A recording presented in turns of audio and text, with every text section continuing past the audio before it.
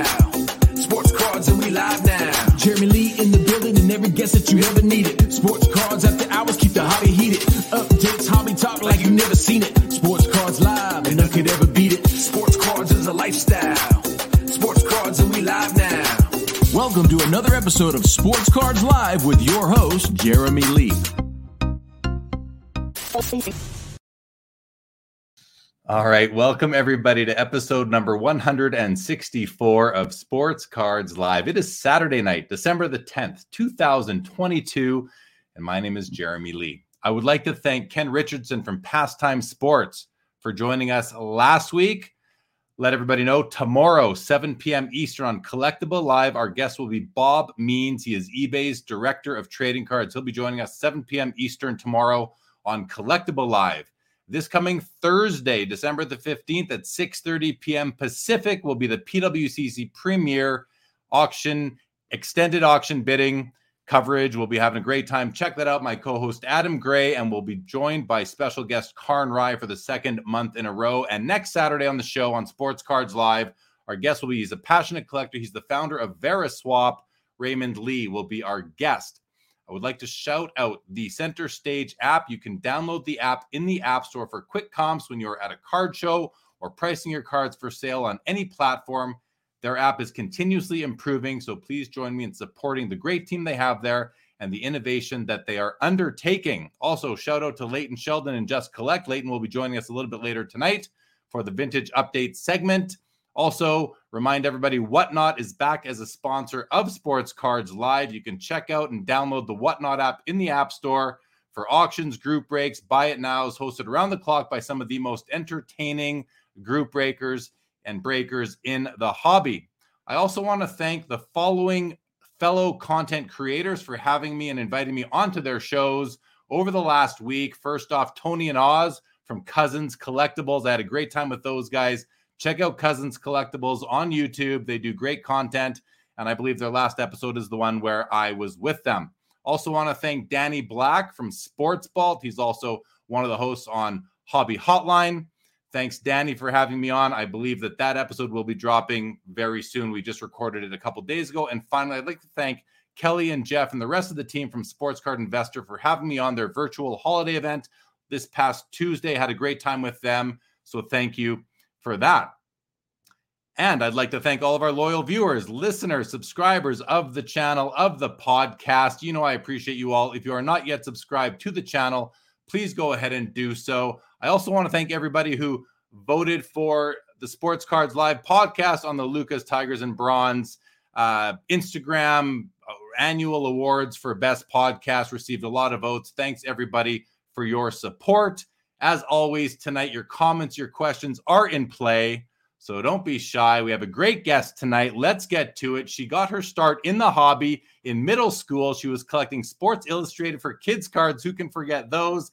In 2019, she re-entered the hobby after going through her father's collection, and in 2020, she launched her company, Magpie. Her favorite teams are the Philadelphia Eagles, the New York Yankees, and the Magnificent Seven, the 1996 U.S. Olympic gymnastics team. Her favorite athletes are Mary Lou Retton, Serena Williams, and Dawn Mattingly. She's originally from New Jersey and currently hailing from Bozeman, Montana. Let's bring her out. Kathryn Harrison, welcome to Sports Cards Live. How are you? Thank you, Jeremy. I'm great. I'm thrilled to be here. I feel like we've been talking about this for a long time, so I'm really excited for this conversation. We have been. We have been talking about it, and it's great to have you on. I've seen you many times over the past year, but I wanted to start off by just kind of discussing, how do we know each other? Because I feel like I've known you for a long time, but when was it that we first actually met? Do you remember? So we first met at the Toronto Expo in November of 2021. You probably don't remember it because I cornered you and said, "Hi, I'm Kathryn. I'm working on something new in the hobby." But then Sean Chalk, who is a prolific Gretzky collector and one of Magpie's advisors and just a fabulous friend, said to me, "You need to meet Jeremy." And I said, "Well, like, I kind of met him already." And then he reconnected us. And I think we met in person again for the first time, maybe at Mint Collective. So I definitely remember seeing you at the Mint Collective. You were set up there with Magpie. You guys had a booth.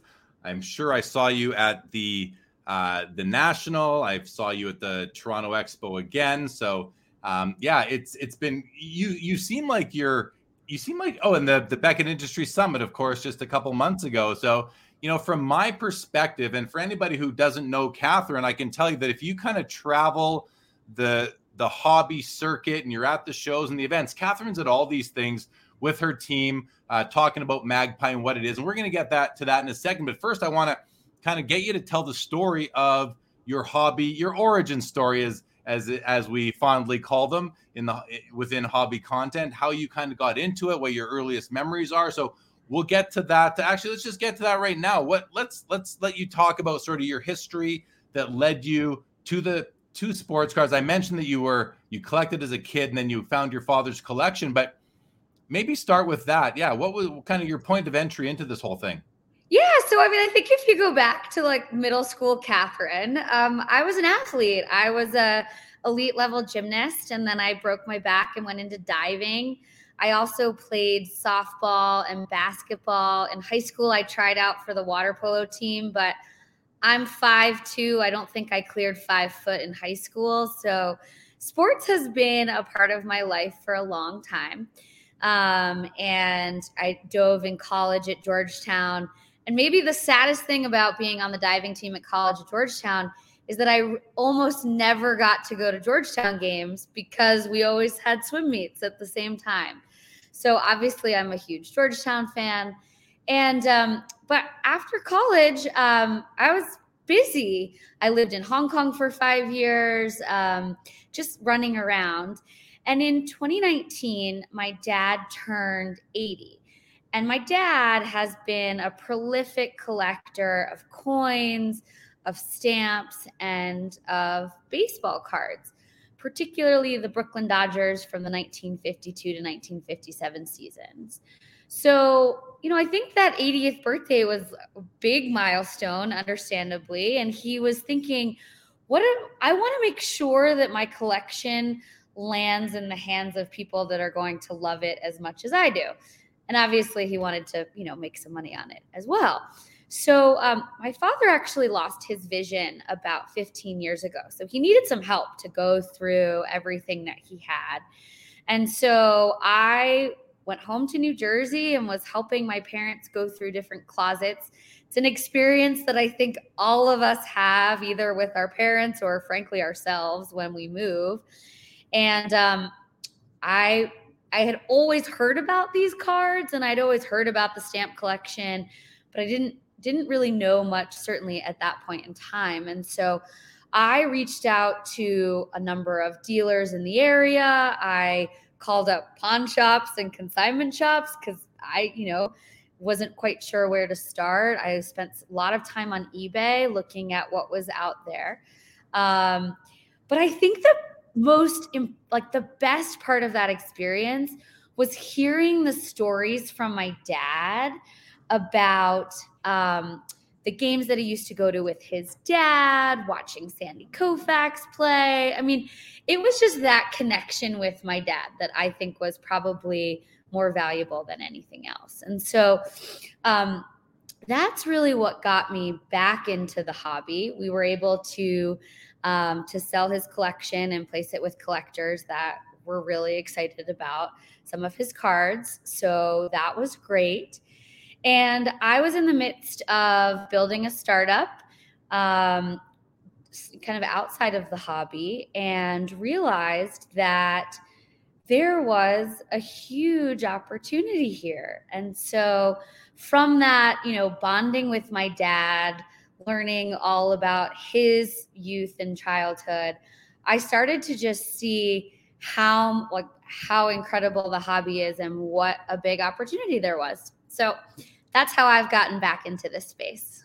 All right. Well, good. Hey, that's a pretty natural way to get back in. I'm sure you're not alone. A lot of people, inherit or just assume their parents' collections. And if you're not in the hobby, you don't know what I think there's a gap there as well. There's something out there to be said for the whole estate planning sort of concept and how that applies to, Like, what are we all going to do? All of us collectors that have, substantial collections. What are we going to do? How are we going to leave them to our spouses, our kids, whomever, and are they going to know what to do with them? I think that's a legitimate concern for everybody. You lived it firsthand, and now we're going to learn more about what Magpie is, but I think a component of what Magpie is to maybe address that situation.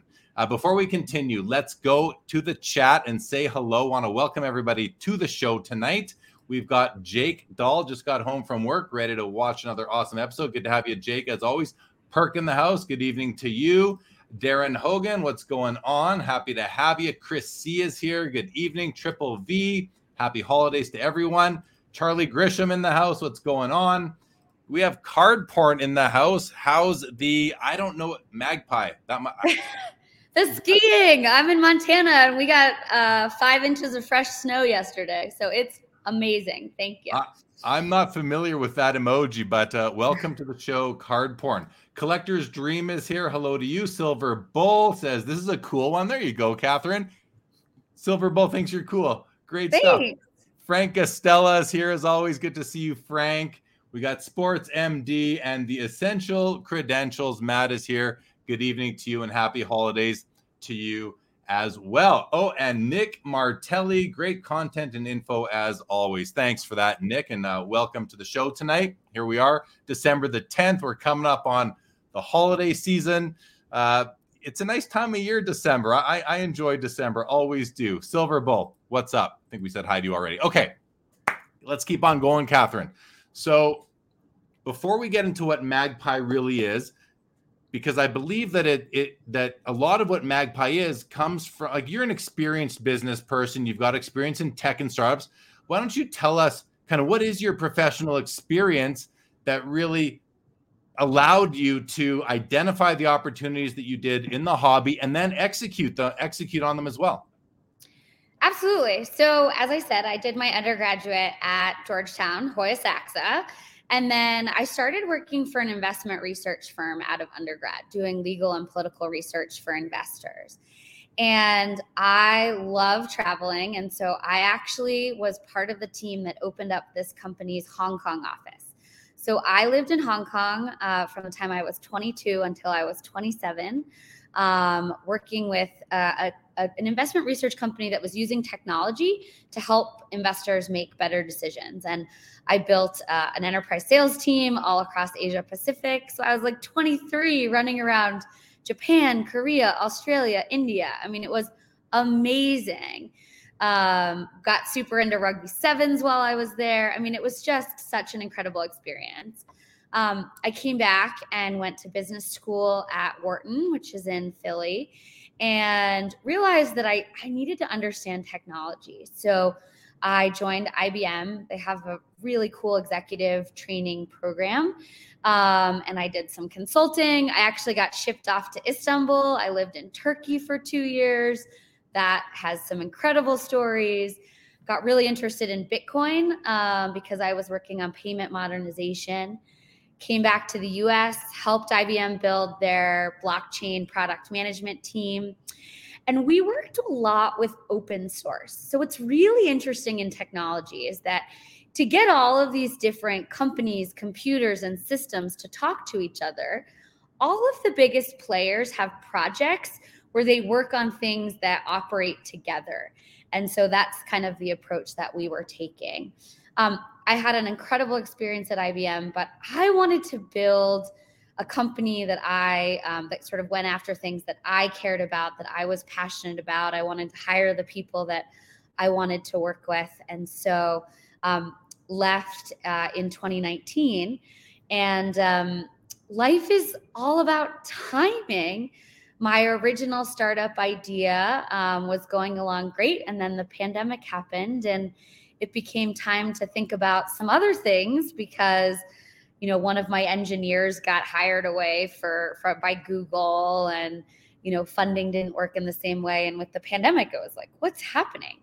So I always look for really interesting and fun opportunities. I love people's stories.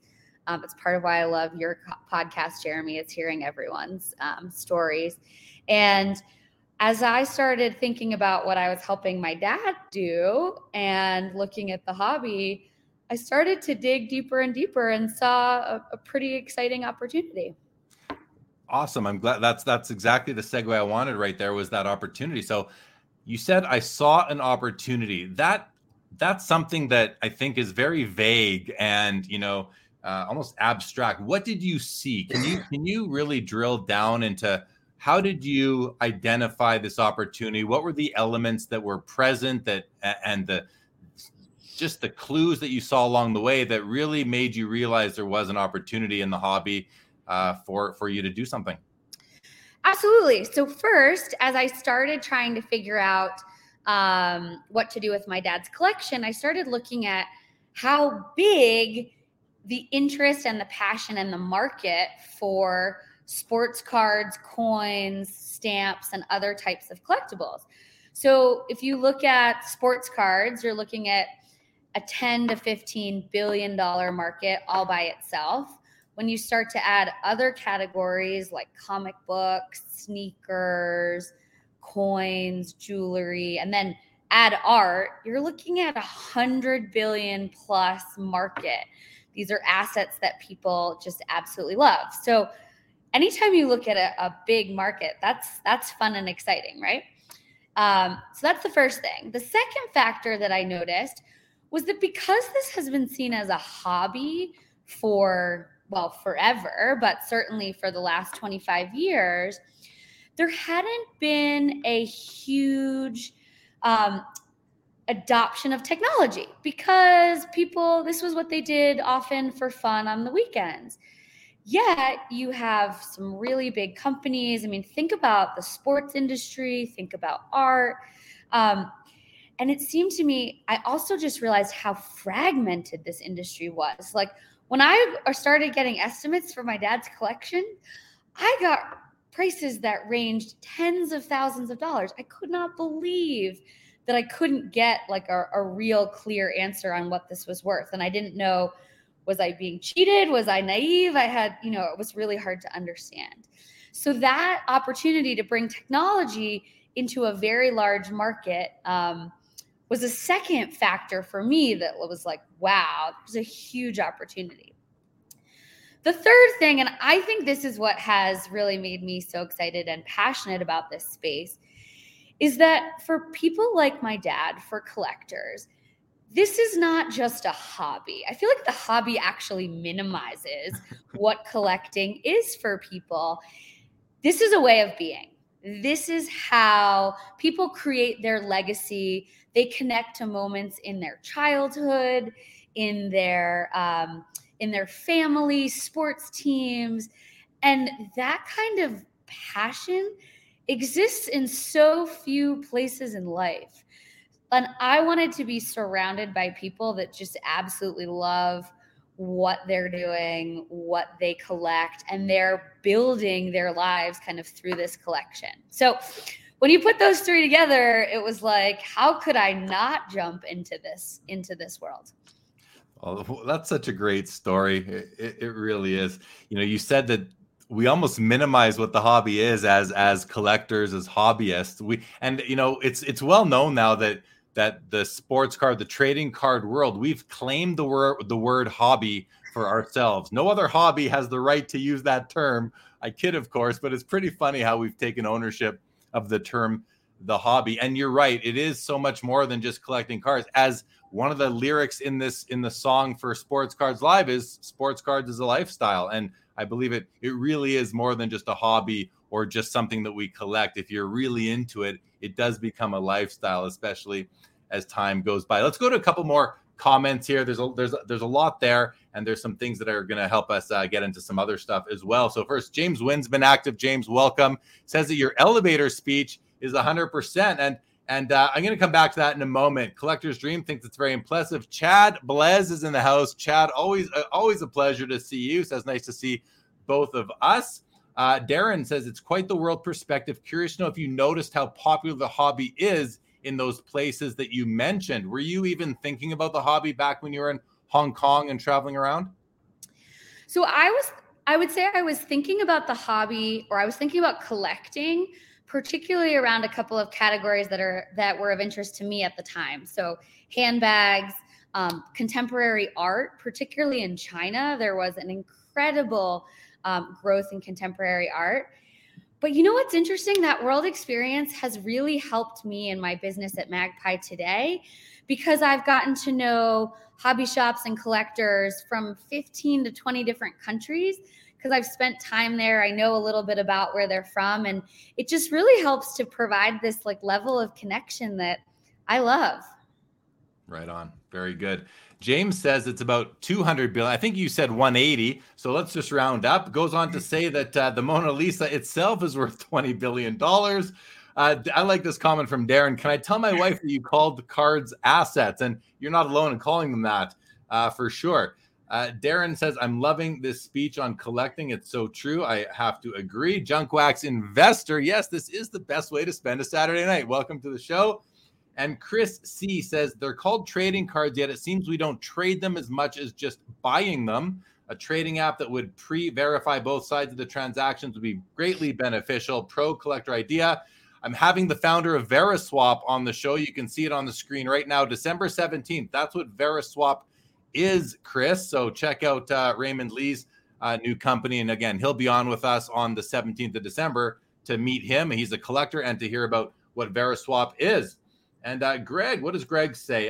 Agree, Chris. Bring the tech that can allow for a full database of all cards and variations, a way to update our own collection. No value, trade or sell or buy if we want, and move shillers out. And I'm sure that touches on a bit of what Kathryn's doing, and maybe so does that automatic trading thing I mentioned, Veriswap, because Raymond's coming on too. Are you familiar with Veriswap, Kathryn? Yeah, I met Raymond, I think, at the National and maybe at a Bleecker trading night. Yeah, cool. All right. So, all right, let's keep on going here. James Wynn mentioned your elevator pitch, and I want to come back to that for a second, because I'll tell a short story here. So Kathryn and I were both attending the Beckett Industry Summit. That was in the very beginning of October of this year. And one of the components of the Industry Summit is, I think it was Monday or Tuesday morning, 8 a.m. in the big kind of convention hall where there's a bunch, 500 tables and chairs set up. They had a session of elevator speeches. Any company who was set up at the Industry Summit was able to get up on the stage and address the whole room, which was packed, like standing room only, literally, and give a quick elevator pitch on what your company does. So there were about 14 or 15 of them, I think, Kathryn, and I would say that you were probably like you were about the 10th or 11th person to go, if I remember correctly. And then I went up, I represented Tag Grading, and I went up about one or two people after you. But everyone who went up before you kind of stood at the podium and just gave their pitch about a minute long, and just a very simple pitch. Let's just put it that way. And then Kathryn gets up on the stage, grabs that mic, pushes the podium aside, and walks around and gives a very energized speech, or elevator pitch, if you will. You received a round of applause at the end of your pitch. I don't think anyone else before you did. And I thought, and I was standing there kind of waiting to go up, and I was watching thinking, she's doing a great job. She's commanding the attention of the audience. So, from what you just told me, I can't personally say, you're a smart tech person, you're a great entrepreneur. I don't have that insight. I'm sure you are, but I can definitely say that you are a great public speaker. And from talking to people on your team, I believe I can also say you're a great leader and kind of a creator of a culture within a company. So all good stuff right there. Okay. I see that we do have Leighton, who's joined us in the background. So we'll have him on for our weekly vintage update in just a minute. Kathryn, before we do that, I did want to, we do have to get into what Magpie is itself, because we're talking kind of all around it right now. That's going to take some, let's bring out Leighton. I know you know Leighton. Let's bring out Leighton here. What he's going to talk about in terms of vintage. I'm a big vintage collector. I've been collecting vintage my whole life. I think I bought my first vintage card from Joe Daly Sports Cards in Winnipeg in probably 1988 or 89, a Bobby Hull rookie card from 58. I can't say I still have it to this day. I have one, but not that one. Okay, very quickly. JP does say, will there be an after hours today? JP, not yet. Don't know, but maybe you never know. Nothing planned at this point. Junk Wax Jordan, it's Saturday night, Lee, beer, and hockey. And someone please let me know what happened at the end of the Calgary Flames Toronto Maple Leafs game. Flames are my team, and I'd like to know how they were 4-4 last I checked. Okay, Kathryn, let's bring out our friend Leighton Sheldon from Just Collect Vintage Update. Leighton, how are you today? How was your week? Great, thanks. How are you guys doing today? Doing well. Doing Good. well. It's great to see you. Yeah, it's good to see you as well, Kathryn. How are you? Doing very well. I love it. I love it, Leighton, when you know our guest for the night. And I think so far we're 5 for 5. You seem to know all the guests that we have. So Leighton's coming on. For anyone who's kind of just joining for the first time in a while, Leighton is coming on every week and just giving us an update on vintage, what he's seeing in the marketplace, and kind of keeping the vintage spark alive. So Leighton, let's hear what's your topic for today. Sure. So today is interesting because I had the good fortune of meeting someone with a fresh collection this morning. And if you haven't looked at your calendar, today's Saturday.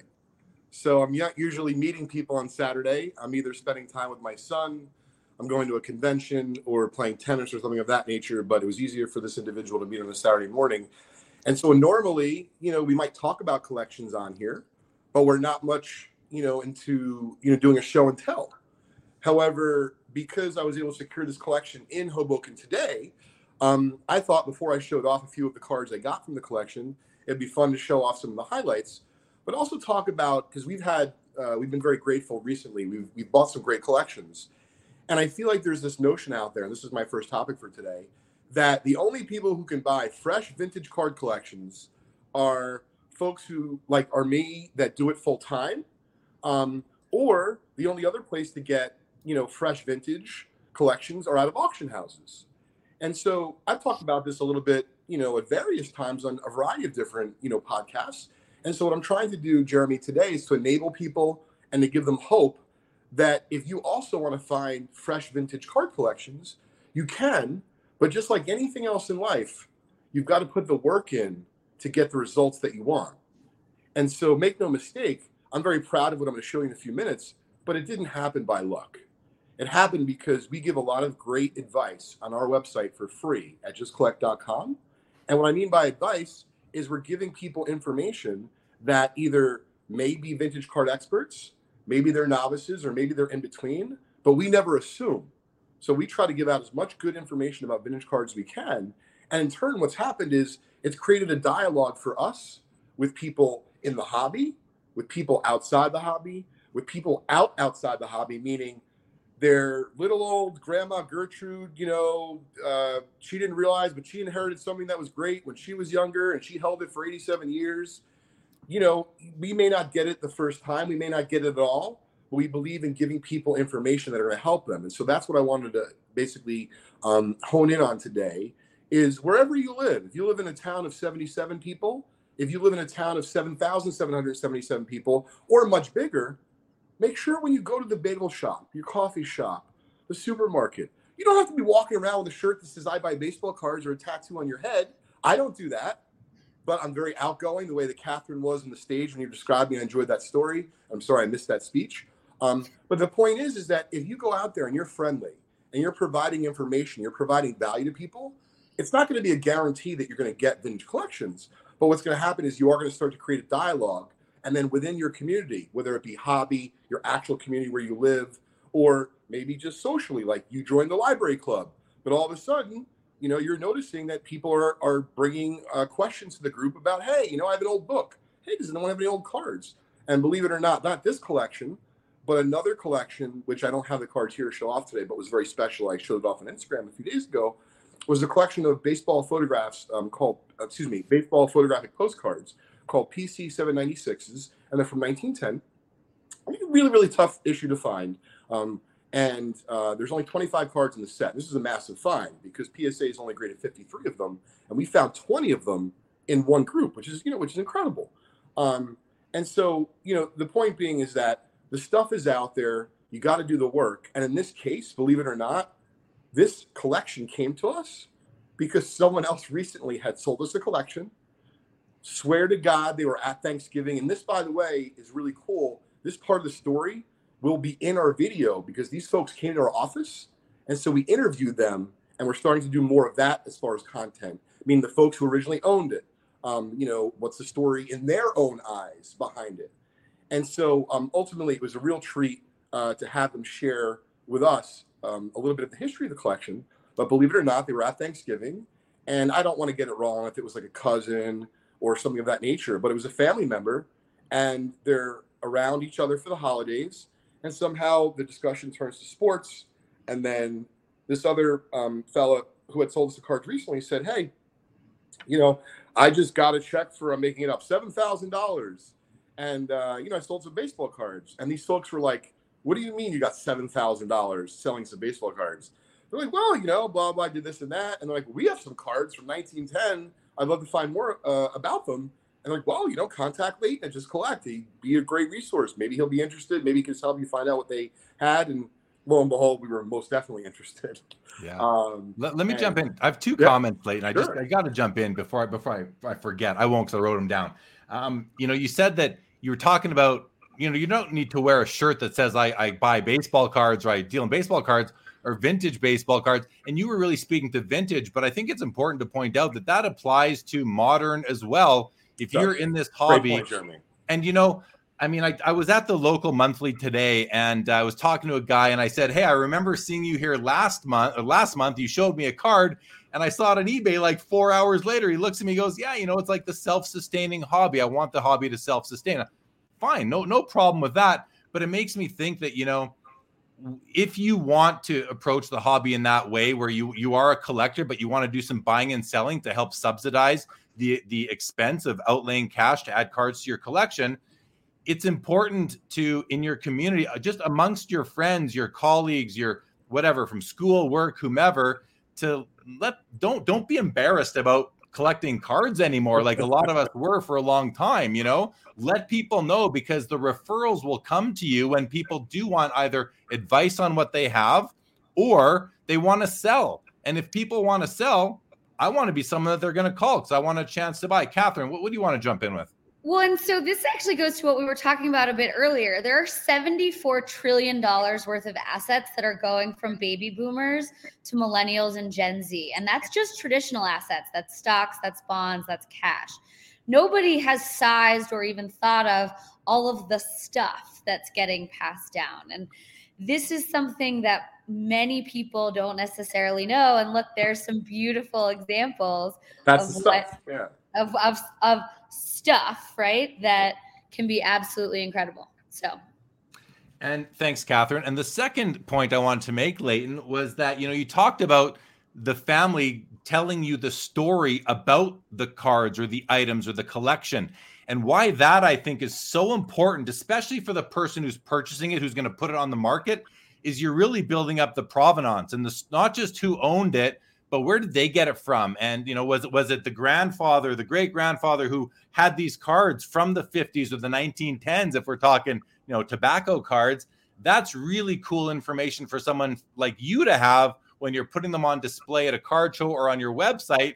And you have this, people want a story. I think, at least I do. I shouldn't project like that. But for me, a card is so much more interesting if it comes with a story. Somebody I know on Instagram recently put up a card. It was I think it was Nate in Cardboard Veritas put up the 49 Bowman Jackie Robinson. Not a super strong grade, a very presentable PSA 2.5. And I thought, what? That's a nice card. I don't have that card. I'd like to own one, and even better that it comes from his collection.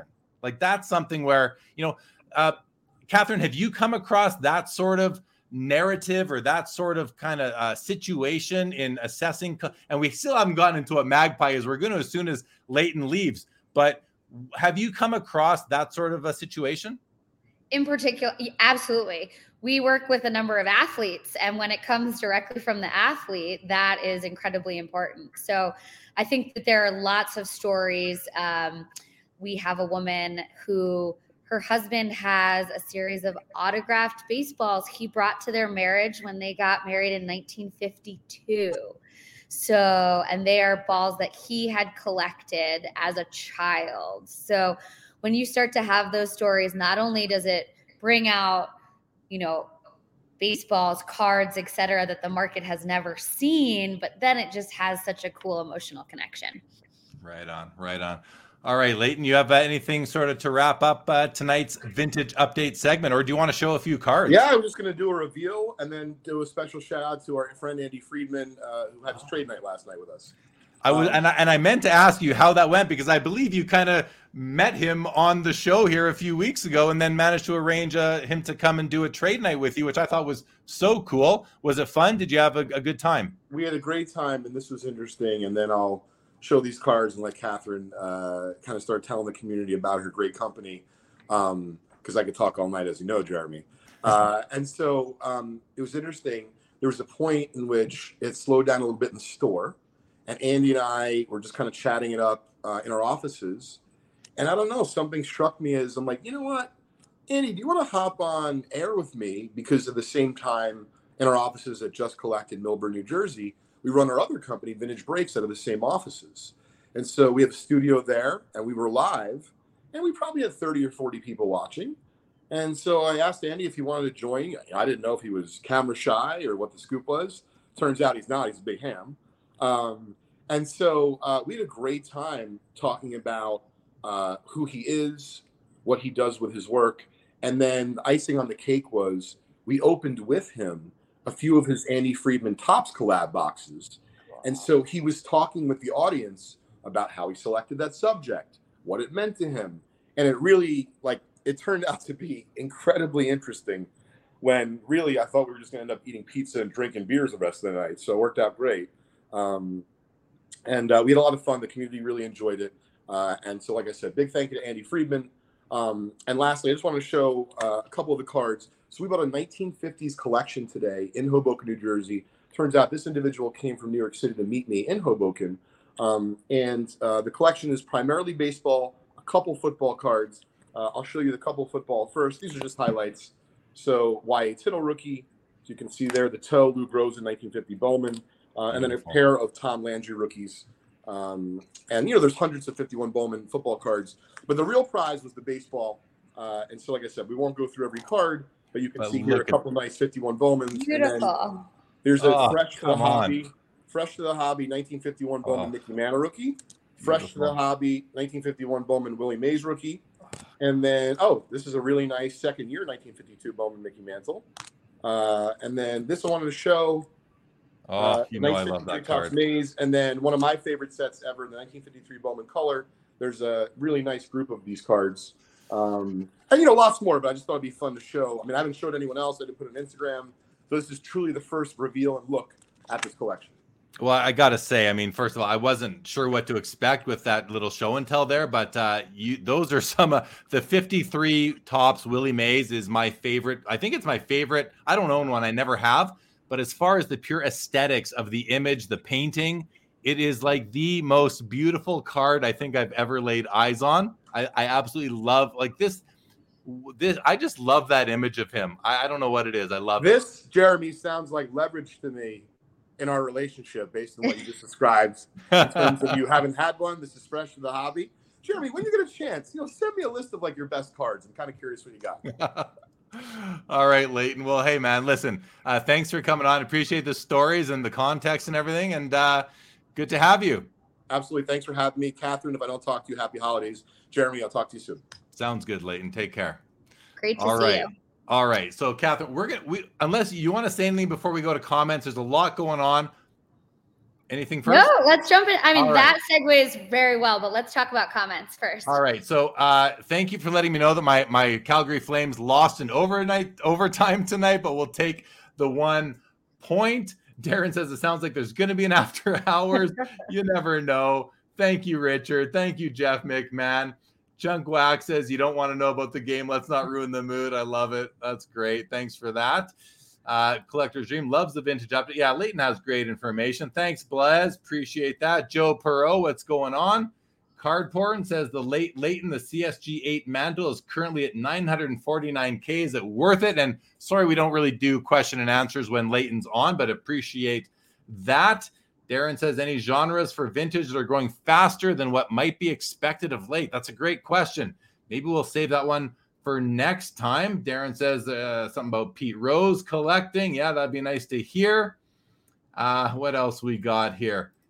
I'm not sure how to say this name, but it says, Kathryn, have you noticed an uptick in collecting things due to bad publicity or trending topics such as people wanting Brittany Griner WNBA cards or people wanting to collect Balenciaga apparel before they removed from circulation? I'm not really seeing anything there myself. Kathryn, do you have eyes on this sort of stuff? I mean, I think in the classic mantra that all publicity is good publicity, right? I do think that we've seen upticks in a number of different categories as there has been controversy or big kind of news events. So I think that just widens the lens of people that are interested in those items for sure. Cool. Junk Wax says that the story can be more valuable than the card itself. I think there's definitely some truth to that. AIH, welcome to the show. Good to see you. I see lots of chatter going on. Chris says, I think we all want honesty and transparency, but without regulation, we need to self-regulate and have checks and balances. I think that's a great point. C. Blaise says, more stories need to be told when selling the card, I believe, especially on the higher end ones. I agree. They will do better on the market if people not in the industry know more about it.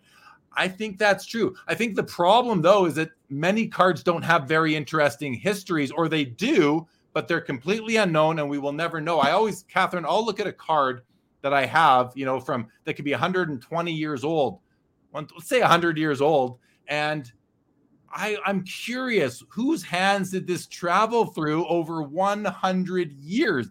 These cards have stories that, unfortunately, they're lost forever in many cases. But when they are not, I think that is really cool. Anything to kind of say to that? I mean, that's a big part of what we do at Magpie is help people capture some of those stories and that history and create that chain of Jeremy owned it, then Leighton owned it, then whoever owned it, etc. Yeah, so cool to know who owned cards before you, especially if it's, somebody of consequence, I guess would be a way to say it. Baseball card curmudgeon is here. What's up with you? Great to see you. Chris says the stories can be great and can tell the journey of a card for decades if it's vintage. Yeah, what I was just saying, the stories are great, but so many of them are just lost, right? Like, unfortunately. Colin Murray loves buying vintage collection. Modern, not so much. Lots of garbage. Fair. I mean, yeah, I can't really argue with that. Definitely, Seablaz, you like those cards that he showed. I mean, I saw the 51 Bowman mantle and the maze, and then he just kept on going for sure. Yeah, some blue chippers for sure. What a find. Definitely. Matt Pime, welcome, says, Kathryn, where do you see consolidation happening in the sports card sector? I'm going to open this one up to you. Sure. So I think that we've seen a lot of companies come in with lots of ideas, which is amazing. There's been some great venture investment that's come in, people who've taken side hustles and turned them into full-time products, companies, etc. That said, as the market has gone down, I think we're going to see consolidation in a few spaces. Obviously, we've already seen considerable consolidation in the manufacturing side, and I think it'll be interesting to continue to watch what happens there. I think on the grading side, I think we're seeing some awesome innovation that's happening. I do think we'll start to see more consolidation as we have, we sort of return to more normalcy around the graders. And I think there'll be some interesting M&A activity. I think there'll be some partnerships, which we're already seeing. I think there's also a lot in the kind of inventory management technology platforms. I think we're going to see a bunch of players come and go as the space, matures, and you start to see some technologies working better than others. I think that there's a lot of opportunity there as well. So, right on. Thanks, Matt Pime. Nick Martelli, I think a deal might be done between Jeremy and Leighton after hours. Well, that was a fine looking 53 Topps Willie Mays. Yeah, I've been really wanting one of those for a while. Philmington has joined us. What's up, Phil? Great to see you as always. And Darren says, spent countless hours in the attic at my grandparents back in the day looking for my dad's old collection. No mantles, no maze, nothing. Just some trashy Lincoln logs. So funny, but isn't that the truth? Like, you always wonder when we hear about these finds, like why can't I find something like that? Like, you have to be so lucky to find something, or even to have a grandparent that collected the right things at the right time. So many people were collecting in the, how often does anyone watching, myself, and it happens so often, people say, hey, I got this collection, can you let me know what you think? And it ends up being junk wax era stuff. It's like, or it's just 70s and 80s commons and the odd decent card. So I hear you there, Darren, for sure. Okay, Kathryn, let's get back to Magpie, because you are obviously in tune with the hobby. You understand the hobby, because listen, you came in, but you've, like I said earlier, if you're on the hobby circuit, you see Kathryn at all the events, and you're just such an outgoing and friendly person. You talk to everybody. You've got a great, your social media after events, you're taking pictures with everybody and just having a great time. So I think because of that, you've really sort of absorbed the hobby, and you're a great listener, and you are absorbing everything. So let's talk about, you were dealing with your father's collection. You saw the opportunity to do something. What is the opportunity that Magpie is addressing? First off, thank you for that compliment. I really appreciate it. Magpie is building an operating system for collecting. All of the information about collecting is fragmented, as we've talked about, across tens of thousands of websites and listings and Facebook groups and Instagram and TikTok, and and if you think country by country, there's its own dynamic there. And this is one of those things where there is a core of information that people need to be able to share. And so I've taken the experience that I have building open source software and really starting to build those types of integrations so that everyone in the hobby can better understand what are the cards, where do they exist, where are they sold, what's the history, what is the provenance. And so that's kind of the technology layer, but that comes to pass in two sort of main ways. So first is our white glove service, and that's where we started. And the comments from Leighton were fun, because this is what we do at Magpie all the time. So we will go to a collector's house, office, storage unit, and we will photograph and catalog inventory so that they can understand every single thing that they have.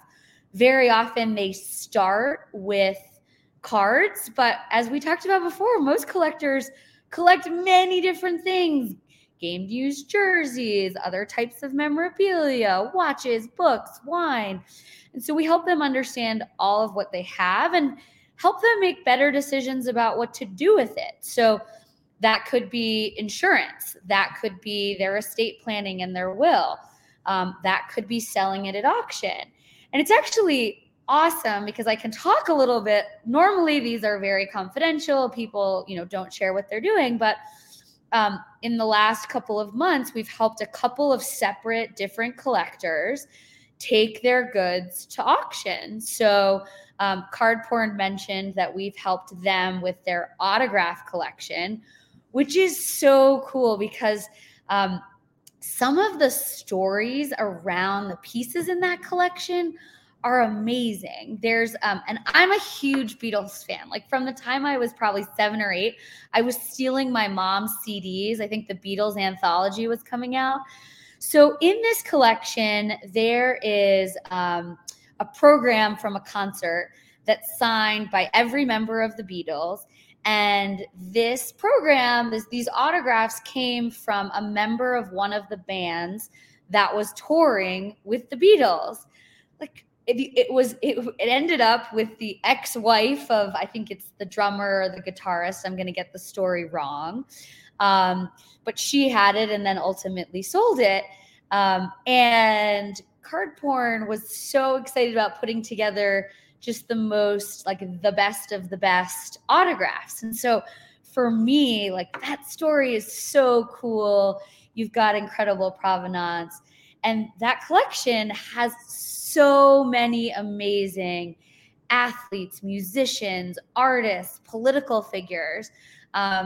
Just to show you what a nerd I am, like Nelson Mandela's book, Long Walk to Freedom, used to be one of my favorites. And there's an autographed copy of that. I mean, just so cool.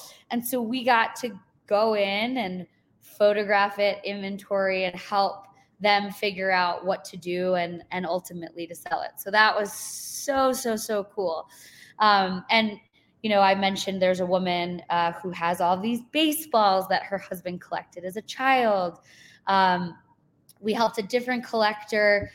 If you look, there's a the Golden December auction has 2 Banksies. So we actually also helped with that. So one of the most, I mean, and how incredible to see and be able to be close up to some really, really interesting Banksy works. So that's one big part of our business. And that's really where we started. That came out of my personal experience with my dad. But to your point about like listening and talking to people, as I got to know people in the hobby, and I have to say, everyone is wonderful.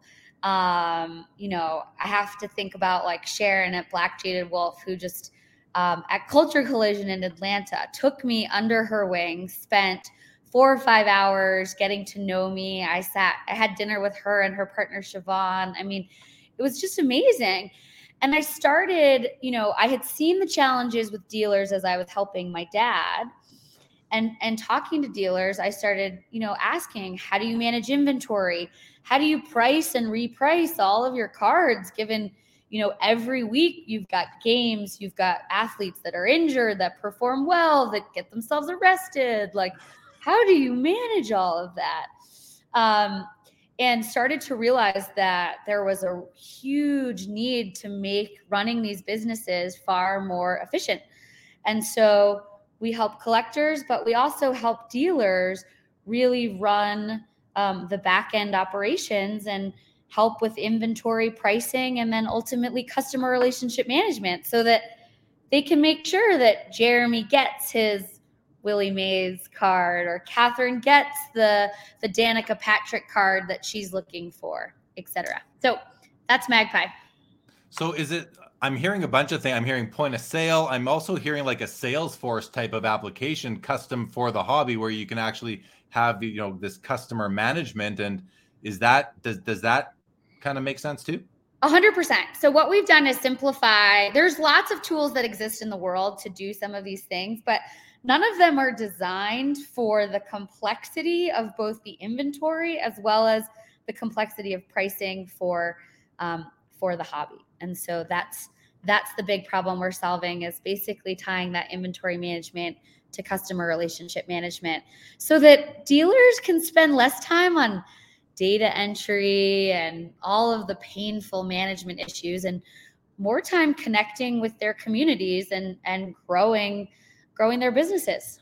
So what about the card show dealer, the person who doesn't have a store and has a job, a career outside the hobby, but you know they do whatever 1 to 5 or 6 shows a year, and before every show, you know, if they've got 1,000 cards or even 100, it's going to take time to go out and reprice and put a new price tag on each card. Does Magpie address that challenge for card show vendors?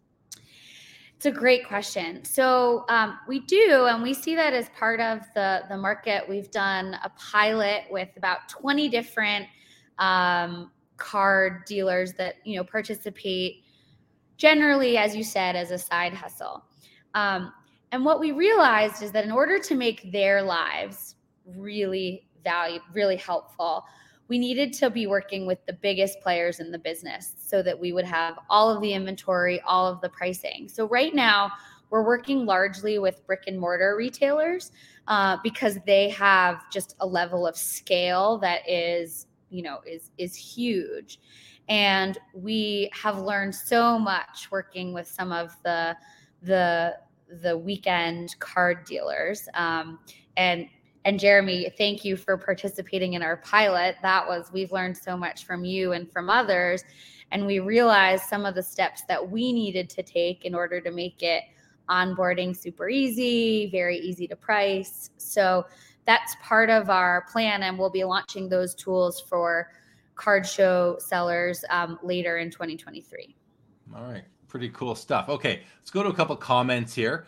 Chris C, my first wax packs as an 11-year-old was 1987 Topps with Nolan Ryan inside, but that started an obsession of following his career and finally acquiring his rookie card many years after. I think it's pretty cool how buying or getting a card of somebody can actually kind of cause you to then follow their career. That's pretty cool. On that, the only Sports Illustrated for kids that I found at my parents' house is the one that had Nolan Ryan on the cover. I don't know if you remember that, but yeah, it's one of my favorites. Right on. C. Blaise says, I spoke to Kathryn at the industry summit this year and will 100% agree with Jeremy. She's very friendly, welcoming, and easy to talk to. Volkaka says, is Aaron Judge good to collect? C. Blaise answers for everybody. If you like him, then yes. Here's a question for you, Kathryn. Do you see hobbyists embracing blockchain and collecting these same cards items as digital assets? Such a great question. So the short answer is yes, but I don't think you actually care what the technology is behind what you're collecting. I think what you care about is who is the player, the sport, the moment that it captures. What is the emotion that it creates in you? So I think that we are all going to live in a world where we live both in the physical world and then we're part of lots of different digital worlds. People already play Fortnite or others, and they have avatars and skins. And I think collectors in some ways are the best audience for everything that's happening with NFTs, digital assets, etc. Because we already have that like bone that's like, I want something that's rare, that's beautiful, that's interesting.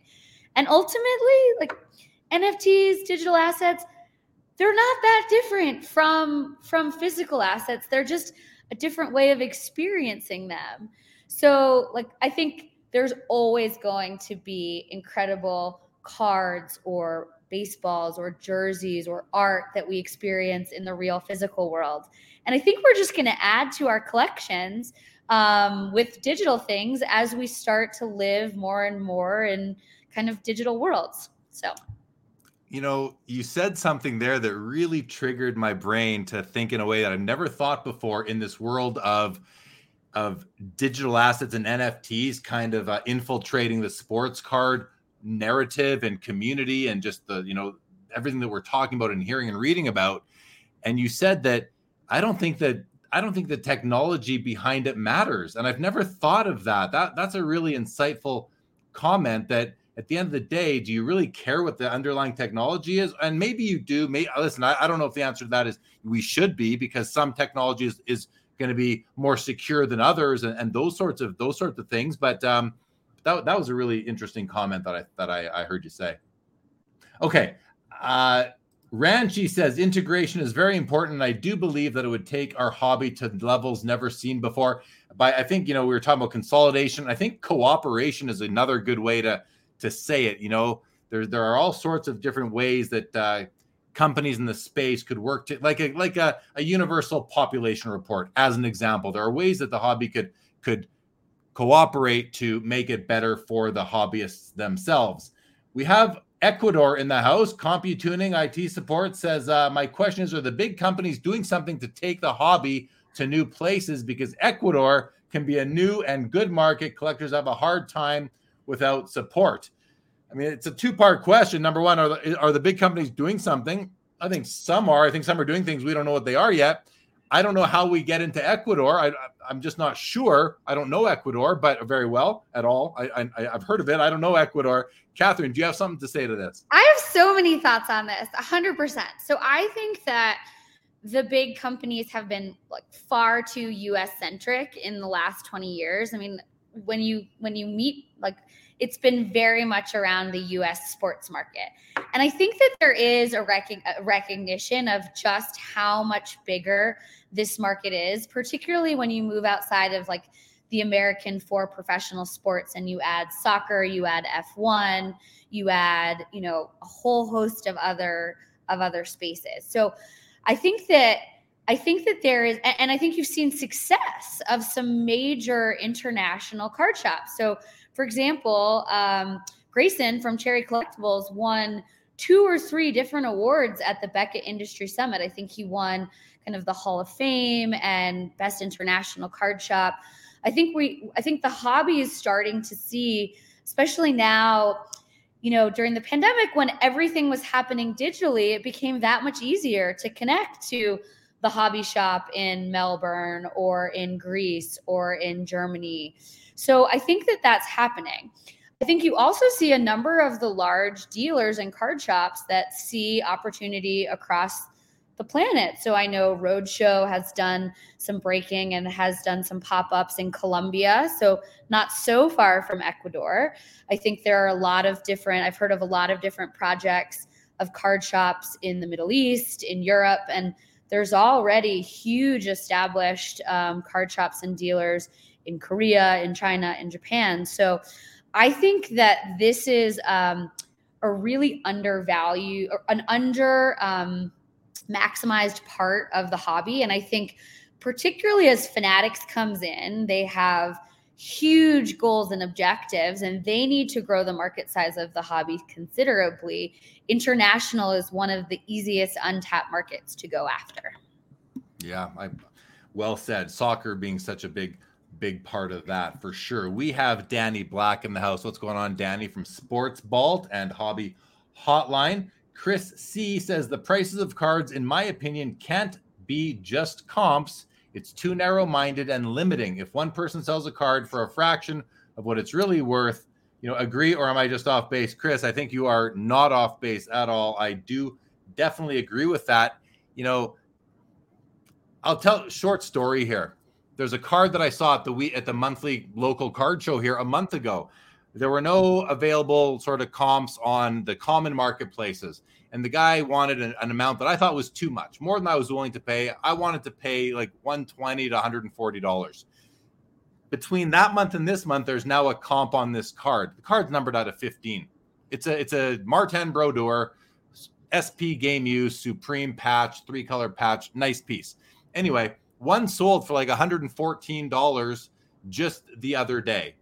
So I went to the show today and I said, hey, Rick, remember that card I asked you about last month? Well, look, one just sold. It's basically the same card. It sold for $115. Would you sell yours to me for around there? And he said, nah. He said, nah, you know what? I think it's worth more than that. And I only have 3 Brodeur cards, so I think I'm just going to keep it. I like the card. Now, my response was, that is more than fair. Like, who am I to tell you that I have my phone in my hand with an eBay comp that says $115. You have to sell me that for $115. Absolutely not. Just because there are comps out there doesn't mean that the owner of the card values it the same way that the highest bidder did and the underbidders did a week ago from some other city, maybe in another country. So comps are very informative and maybe guiding, but they are certainly not the end all be all. Kathryn. I have so much to say about this. So what's fascinating is that, you know, everybody wants to say, and everyone's building the stock market of cards. Okay. But cards are not companies with free cash flows where you can project what their performance is going to be. They are ties to players, to teams, to moments in history. And so their value is much more tied to obviously how is that player and that team performing. And then what is the community of people around that player, team, moment, etc., that care and that are aware of it and that want it. And so we provide, Magpie, as part of the platform that we provide, is we provide comps at scale for dealers. Let me tell you, dealers change probably 90% of the prices. They use the comp to inform the listing price that they're going to set it at. But they know their community. They know their geography. They know how prices work for them in the store when they're not being sold in eBay with risk and shipping and all these types of things. So I think that comps are, as Jeremy so clearly said, like a great data point to help you make a decision. But if you absolutely have to have a certain card, a certain player, a certain asset, your willingness to pay is going to be very different than someone else. And that is part of the fun of collecting, right? It's figuring out what is the give to get. How do you locate that grail? What's the hunt? And then how do you bring it in? So, yeah, it's exactly right. I mean, if everybody was only willing to pay comps, prices would never, ever change. So it doesn't make sense. The fact that so many of us are always, and I mean, I won't say we all, I do it. I see others doing it. You're at a card show, you're looking at a card, you see the vendor's price, say $2,000. You pull up your phone, you find some comps, whatever you're using to find those comps, and you realize that the last couple sold for maybe $1,500 and $1,600. Now you have to decide, are you going to say to the vendor, hey, I see you're asking $2,000. Would you take 15, 16? Here's what I'm seeing, digitally. Here's what I'm seeing for comps. You're going to risk maybe offending that person, and they're going to say, well, maybe make me an offer, what it might be. But yeah, jump in. But one more thing on comps. I think comps are actually great at the same time because they make it much more comfortable for people to jump in and spend money. So if they know that this sold for approximately $1,500 to $1,600 and the dealer's selling it for $2,000, they at least can make an informed decision about, do I think it's worth that much more, or do I care that much more? I think particularly for people that are new to the hobby, without comps, how am I supposed to know if this card is a $100 card, a $10 card, or a $10,000 card? And just because I see a dealer's price, it's very hard to know. So I think that comps are not the end all and be all, but I actually think they create more liquidity and more transactions in the hobby, because at least you can see, somebody in whatever time period, whether it's 30 days or 30 years, has spent this much money on this card. And I think that the adoption of Card Ladder and Market Movers and all of those tools actually helps people come into the hobby who might not be willing or might not know what to do, because it gives them at least a baseline for thinking about, how do I value this? I mean, I agree completely. It's all information that is out there. It's at our fingertips, and it's something to consider when deciding how much you're willing to pay for something. But we have to keep in mind, when we are using these comps and bringing them into our decision-making process, it's important to understand that, if you're relying on eBay as an example, you have to understand that not everybody shops on eBay. So that is only reflective of that specific community. Sure, it's the biggest, but it's not going to be everybody out there. I think that's an important, it's just something important to consider, that when you're looking at a list of prior sales, you'll notice that they're all over the place for the most part. They're not always going to be within $10 of each other. When you're talking about cards worth around $500 and there's, it's a very liquid card, maybe there's a couple selling every day. I find, for me, Kathryn, that comps, recent sales values, are more important for the cards that trade more and more often.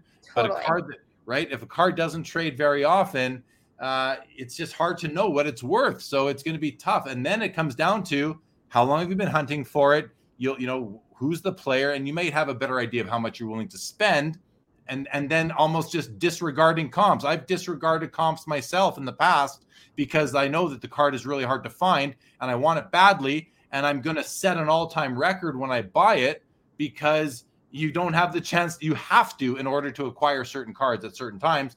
I don't think the extreme example, the T206 Honus Wagner, has never sold for less than the prior copy. So that they're always just going up. That's an extreme and a rare case, but it's the reality. Let's keep on going. Let's keep on. Nick Martelli said, storytelling is awesome. I've told some about my cards, and then other collectors are trying to buy or trade for said cards on the spot. It can make a real difference. I think that's a really cool and true story. Iana says, what do you think of Colt Caulfield and Nick Suzuki? I like both those players on the Montreal Canadiens. Ionis.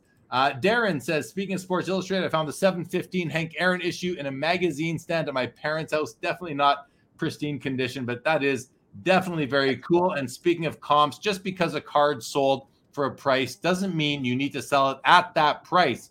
Comps are not always the actual price for cards, or I'd say they're not always the actual value for cards, because that's moving around. The person who paid that last price is potentially out of the market now. So does that mean that the next price should be less because one person has their copy, doesn't need it anymore? Demands come down. Maybe there's an argument for that. Tough to say. Darren says maybe World Cup will push a more international footprint on cards. A Messi and Mbappe final would be huge. Definitely. Nick Martelli says people are also holding sellers to comps like it is the law in the hobby as well. People do that, and I don't think it's the best way to go about it for sure. Let's see, what else do we got here? Sale Prod is here. Nick says, I think so many people have forgotten or refused to negotiate within reason. After all, that is the hobby at its core. You're welcome to Ecuador. Thank you for jumping into the show tonight. James says comps are cool.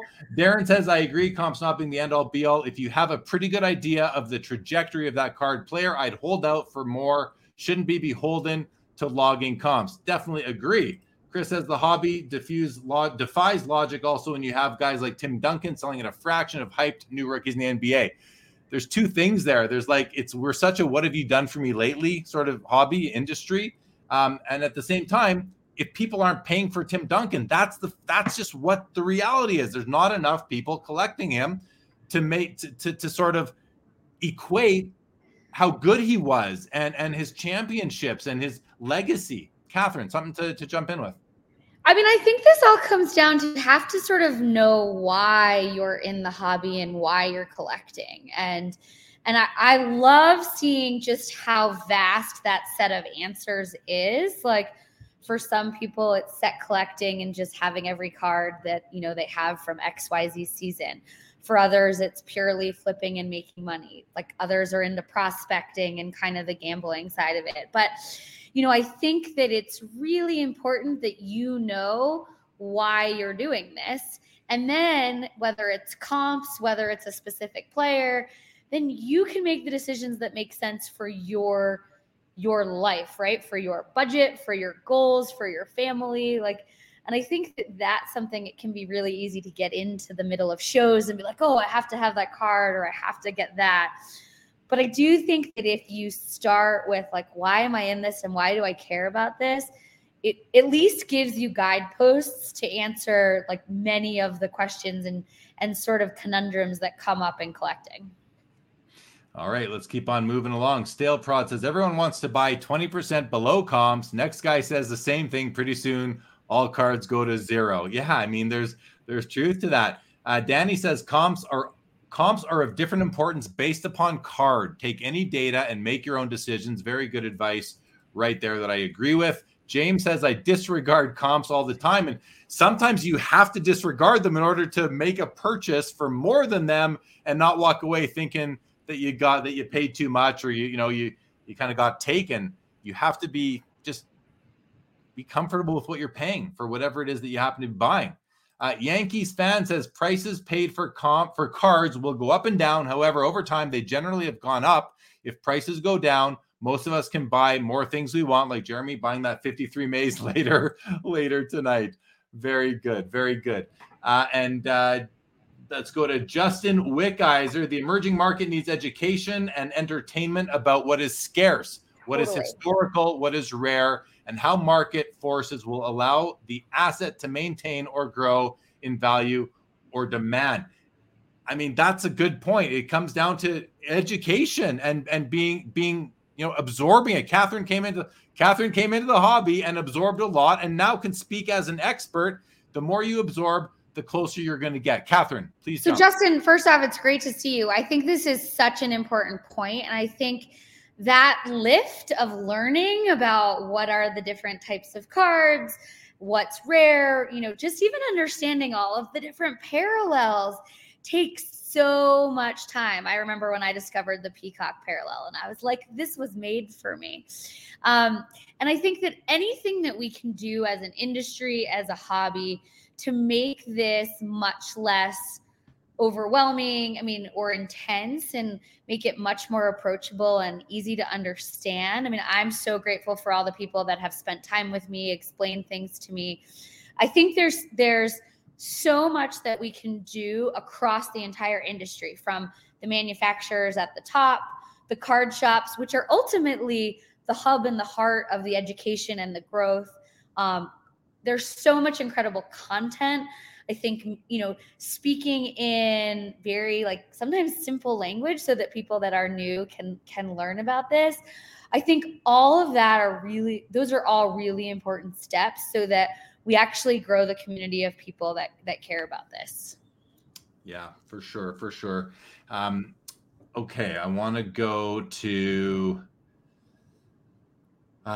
okay, we got some good stuff here. Nick Martelli said, with more tech integration, do we see a more black and white approach to pricing, considering it will create a more stocks or bonds like approach to the hobby? I don't think so, but what do you guys think? I'm going to just start off with this one, Kathryn, by saying that, we had Beckett magazines in the 80s and 90s that were basically better than where we are now with tech integration, because there was only one source of price data, was that magazine. So you go to any card shop back in the 80s, 90s, that was the price. Some card shops wouldn't even put the cards out on their shelf until the next Beckett came out, because they didn't know what to price the cards at. That blows my mind to think that a store owner needs to wait for a magazine to come out to decide what to sell the cards for.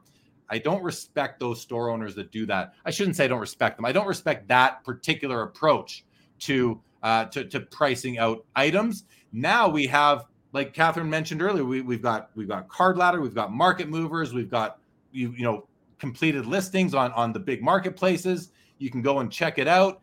And it's not, I think it's actually going the opposite direction, that a black and white approach to pricing. I think we're getting further away from that, is my opening thoughts on this. But Kathryn, before you jump in, I want to bring up a comment that AIH make that I think we have to really be, this is so important, that comps can be fake. And, they can be fake for many different reasons.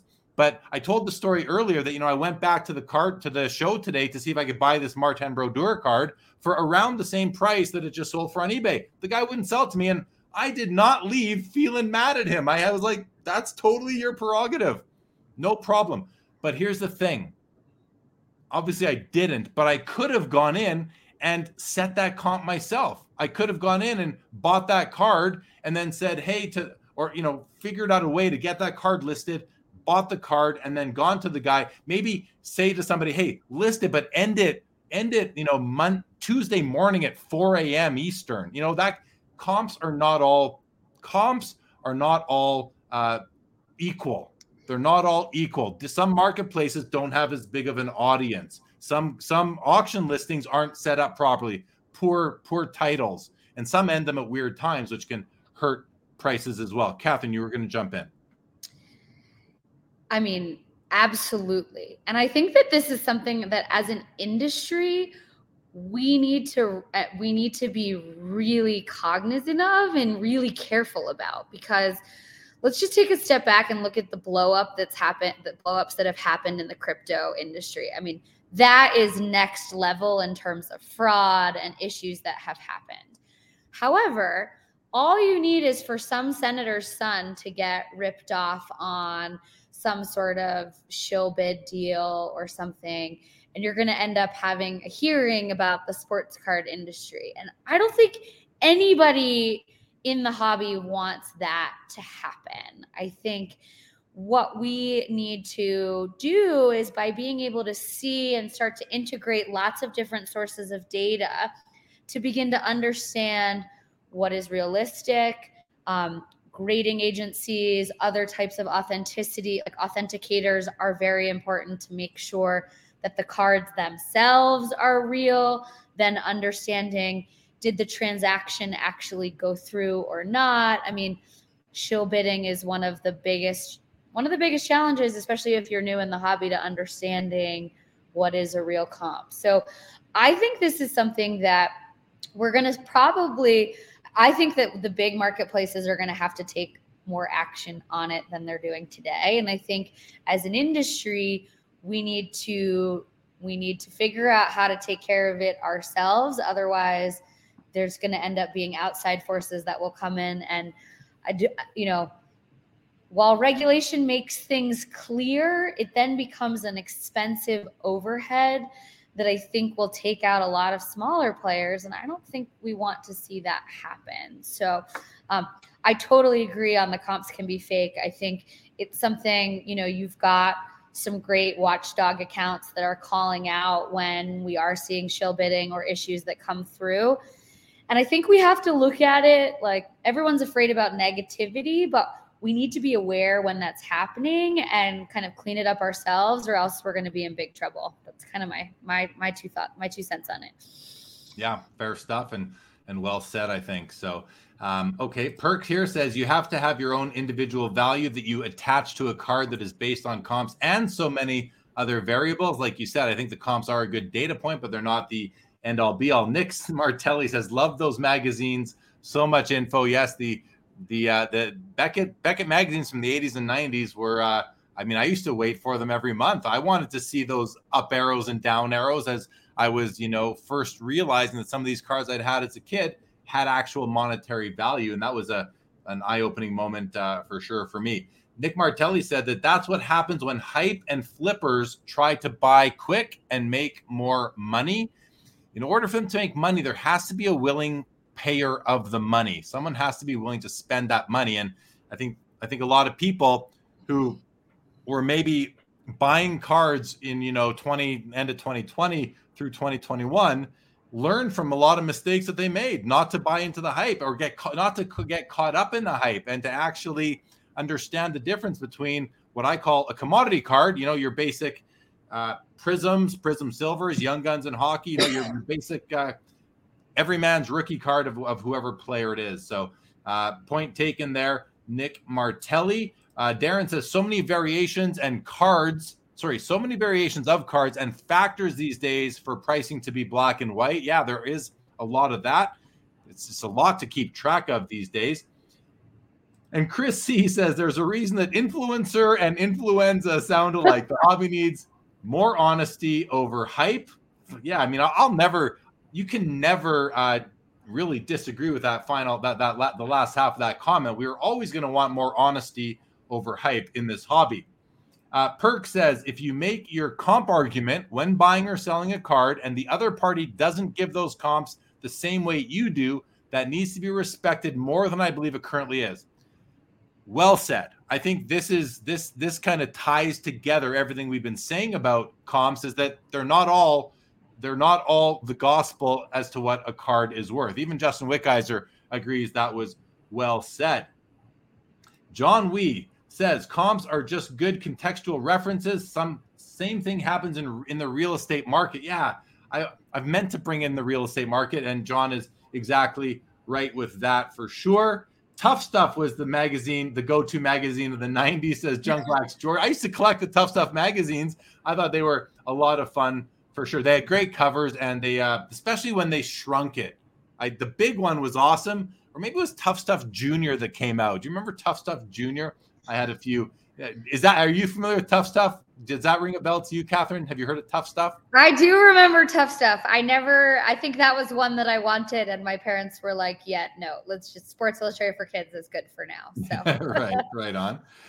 Perk says Beckett was for sure the market Bible on the playground. This card is worth $6 in mint condition. It's going up or down, but really it already went up or down. Well, another great point from Perk tonight. Those arrows reflected the past, not the future. But I remember being one of these people that thought it's going up. It's going up. So, you wanted to buy more, but it already went up. You might have been too late at the time. That's still something that's going on now for sure. Darren says, heck yes, the plus and minuses were awesome in the price guide. Well, the pluses anyway, you felt like you hit the lottery if you got a plus. Those little black triangle up arrows. Exactly. Danny says everyone's here tonight. Yeah, seeing a lot of people here tonight. So I want to thank everyone for joining and welcome to the show. And of course, Kathryn's a great attraction. So good to have you here. Reverd says so many variables. One uncertainty to how buyers view my card. I don't know what Hoder is. Sorry, Reverd. Kirk says tough stuff was what you used when there wasn't a Beckett available. All right, Kathryn.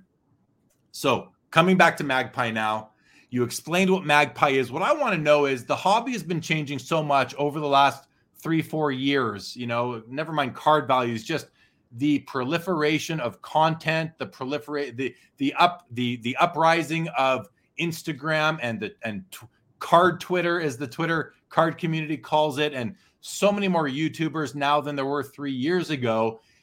It's changing. I feel like companies in the space that are going to be successful need to change. They need to adapt. They need to pivot.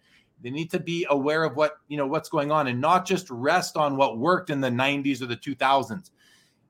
With Magpie, have you experienced with Magpie that even since you started the company a couple of years ago, have you had to pivot already based on how quickly the hobby has changed over the last couple of years? Yeah, I mean, I would say we've evolved. I think we started focused on the collectors like my dad and the white glove service to help them understand what they have. And I think we realized what an opportunity there was to begin to build the integrations across all of these fragmented data sources, which you just highlighted, right? Like anyone who's trying to keep track of what a price is looking at probably 3 different websites. They're also looking at Facebook groups. They're probably checking gem rate to see what the population report is. There's just so many different pieces. And I think we started to realize that as much as there are lots of solutions that are needed for collectors, there's a lot of fundamental infrastructure that needs to be built so that those solutions can work efficiently. And that working with the dealers and particularly the multi-location retailers was one of the best ways to get access to data that doesn't exist anywhere else, to help connect to collectors. So I think it's just really been listening to the challenges that people have, what they love, what they hate. And let's be honest, this is a very opinionated industry. Everyone.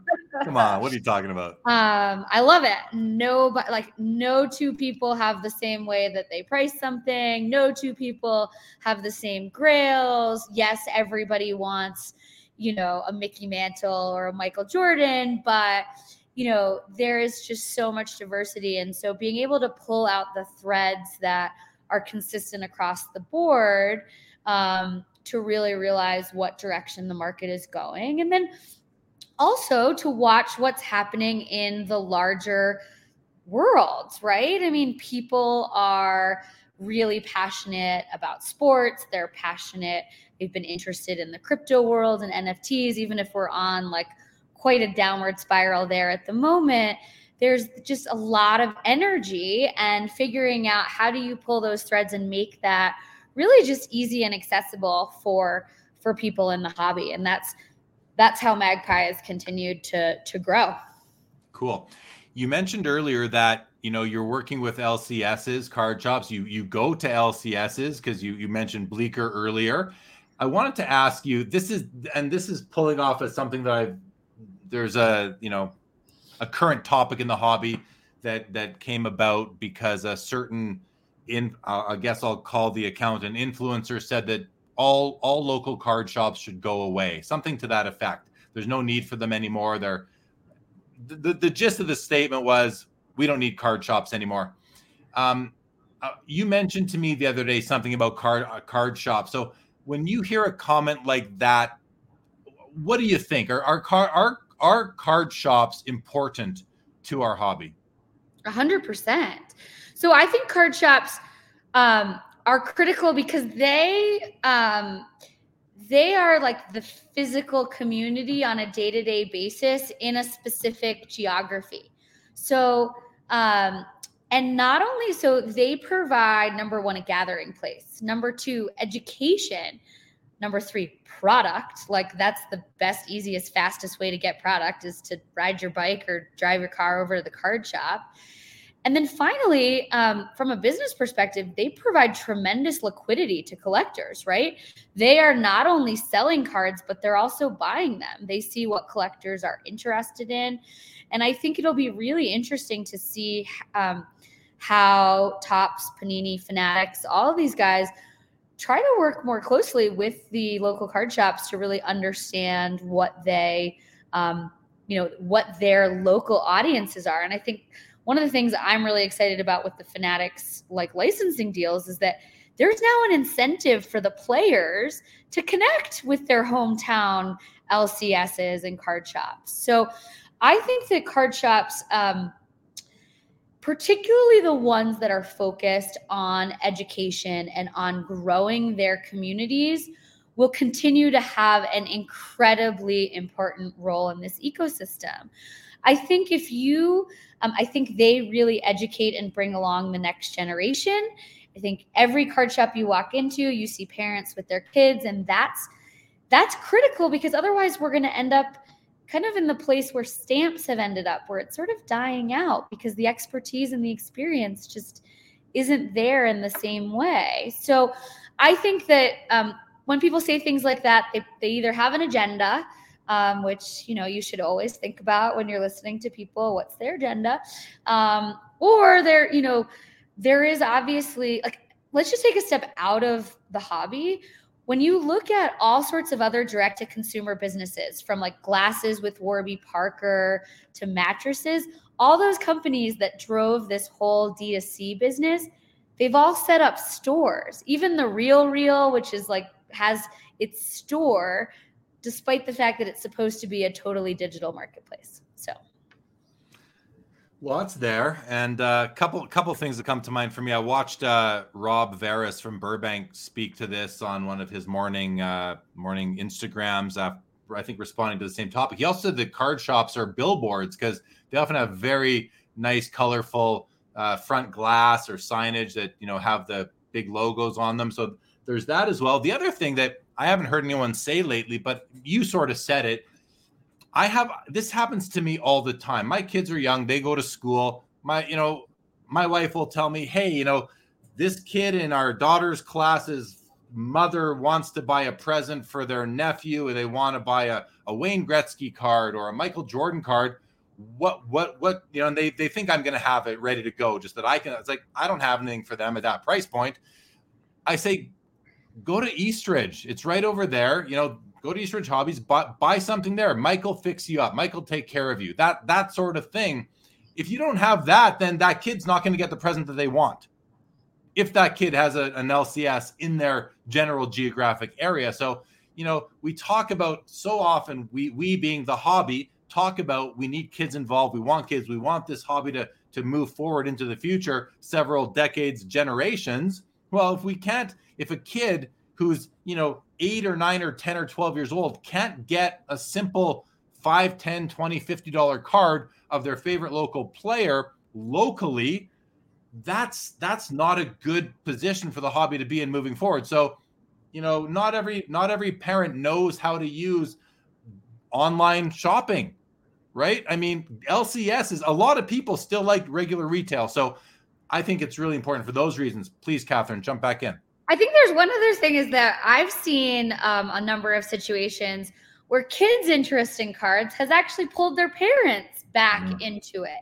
And so I think that when Justin made a point about experiences, and I think that is critical. I think LCSs that are just getting allocation and flipping them, out on, different platforms, I think they are going to have a much harder time existing, because I think that the hobby shop really, by creating almost a community center, a place of education, connection to sport, connection to other people in the area, those are going to do well and will have actually a much bigger role, particularly as this becomes it's almost a new social center to a certain extent. I mean, I've had a chance to spend a lot of time in Lexington, Kentucky at Kentucky Roadshow. They have a museum. They have players there every week. You walk in, there are games to play. I mean, I could spend all day there, and you watch the kids show up at 3:00 in the afternoon, and they're there for hours. And I think that not just for the next generation, but for the space as a whole is really important. Isn't it kind of like these LCSs, a lot of them, like I've been to shops where you go in, the proprietor the manager, the owner wants you to get in and out. They don't want you to stick around. I think that's such a bad for business approach. Now you're seeing card shops open up that have a card bar or tables and chairs or couches, beverages, all sorts of things. Like, is it? I feel like most people here have seen the TV show Cheers. You walk in where everybody knows your name. You can be Norm. You can be, whoever, Sam, whoever, Woody. I'm forgetting a bunch of the other, and unfortunately, Kirstie Alley just passed away the other day. But, what are your thoughts on card shops being a place like Cheers? Totally. When we talked the other day, I often liken them to like Central Perk and Friends as like a place where, I think that becomes a big part of how you grow the audience, how you grow the industry. I wholeheartedly agree with that. And I think we're seeing that in the best stores. They are collecting data about their customers so they know what the customers like. They're putting together programming and content and education. They know what cards to buy, what cards to sell. They can start to get much more personalized with recommendations, with promotions. And I think that helps everyone, frankly. But you need, just to one step on that, you need a base level of like organization and understanding of your inventory, of your customer base, of your geography, that I think has not traditionally been there for a lot of kind of old school LCSs. Yeah. Okay, let's go to some comments. Lots of good stuff here. Revert, I'm going to go back to this one first. Says, told me what Hodor is. Thank you for. I'm one of the very few people in the world who has not watched Game of Thrones. I watched the first 1.5 episodes and couldn't keep going. I know that's going to surprise a lot of people. I might have to just try it again in the future. Goes on to say, human interaction, who needs it? I do think this was a sarcastic comment. Danny Black, happy National Hobby Day. Stopped at the LCS for support. Very nice. Mark Santucci says card shops are 1,000% important. Like Kathryn said, it's a place to do some talking. Justin Wickheiser says shops need to create more experiences. They are critical to this space. I put that up before. You mentioned it. Last week's guest on the show, Ken Richardson from Pastime. We talked a ton about what he's doing about creating experiences in the card shop. So not everybody is not doing that. Several are, and those would be the ones who will last very long. James Wynn said once you get ripped off at a shop, you'll never want to go back though. So I think what I like about this comment is that, well, it's sort of true. What I don't like is how it implies that you're going to, by saying once you get ripped off, meaning you're going to get ripped off. I don't think you're going to get ripped off, for sure. There are some great, honest, integral shop owners out there. It's like more now maybe than ever. I don't know. Justin Wickheiser says buying on PWCC and Golden is not an entry point into the hobby. An LCS is. It's a good point. Revert says sounds like anyone entertaining the idea of card/hobby shops going out of business is either dumb or has an agenda. I think it's just dumb in this case. I think it's just lack of experience, lack of worldly experience. That's what I think on that. And I think just on that point, I know at Industry Summit, there was a lot of anxiety about what changes is Fanatics going to make to allocations, to a variety of different things. But, and there will be changes. Not everyone is necessarily going to be 100% winner with changes that come down the line. But I do hear from their leadership, like an understanding of the need for hobby shops to be that local driver of education, of experience, of liquidity for the hobby. And I think if you look at their recent Topps Chrome promotion, that shows that they get it and that they are helping get people back in the hobby shops. So I think that's promising from my perspective. Okay, thank you for that. Revered here says, the only reason I'm here, my son is into Pokemon, and I got bored during COVID. Now I'm deep diving on a Saturday evening. I mean, I hear these stories all the time. Like, I'm one of these people in my community where people tend to know that I'm into cards. And whenever they see me, they want to talk to me and tell me about, their 9091 Pro Set cards, like, you know, and I have to pretend like I'm interested in their 9091 Pro Set or, you know, the junk wax stuff. But it's still fun to hear people who remember those. That's their nostalgia. And a lot of them are coming back and getting back into it because it is such a cool hobby. I mean, we know that, but sometimes we have to convince others or we don't, just show them how cool cards are. But yeah, Revert is not alone in that comment. Here's a question for you, Kathryn, about Magpie. Justin says, can cards on another platform, such as Card Ladder or Vintage Card Prices, be transferred to your platform without manually entering them again? Not everyone can go white glove, but it sounds awesome. Yeah, so there's one really easy way to do it. You can download a CSV of your collection from some of those platforms, and you can upload it to ours. We're trying to build direct integrations with as many different players in the hobby as possible. I saw John Wee on here. Like Center Stage is a great app. I think there's, we talk a lot about different ways to partner. So that is certainly the vision, that you'll be able to pull data regardless of where it is on different platforms, so that you can really make the most of the sources that you find most valuable. All right. Well said. Okay. Let's see. So we are we're getting into this episode here. Lots of great engagement from the chat, and everyone who's here. Thanks for joining. And you mentioned Center Stage. I just pulled them up on the ticker because they are a supporter of Sports Cards Live. So you can follow them at Center Stage HQ or download their app in the App Store. They're also in the Android. I don't know if it's called an App Store. What's it called on Android? Is it called an App Store? Well, they're also on Android as well. So let's switch it up now, Kathryn. I want to talk a bit, and this might be our last topic of the night. So to the chat and everybody, feel free to keep on pumping us with questions and comments. We'll get to as many as we can, but we're going to change the topic now to the big move that you made, really going from big corporate, you were talking about IBM and all that, into a startup, and the lifestyle change and that sort of thing. Do you want to talk to that? Before we do that, we have to bring up this question from Nick just about Magpie quickly here. Sorry, everybody, but is Magpie available to Canadian collectors? I do feel in some cases Canadians get the short end of the stick sometimes. Is it available to Canadians? Yes, 100%. It's available worldwide. Okay, great. Let's move on. Your life itself, like you mentioned at the beginning of the episode, that you were in big corporate, you enjoyed it, but you wanted to do something yourself, build your own team, run a company the way you want it to be ran.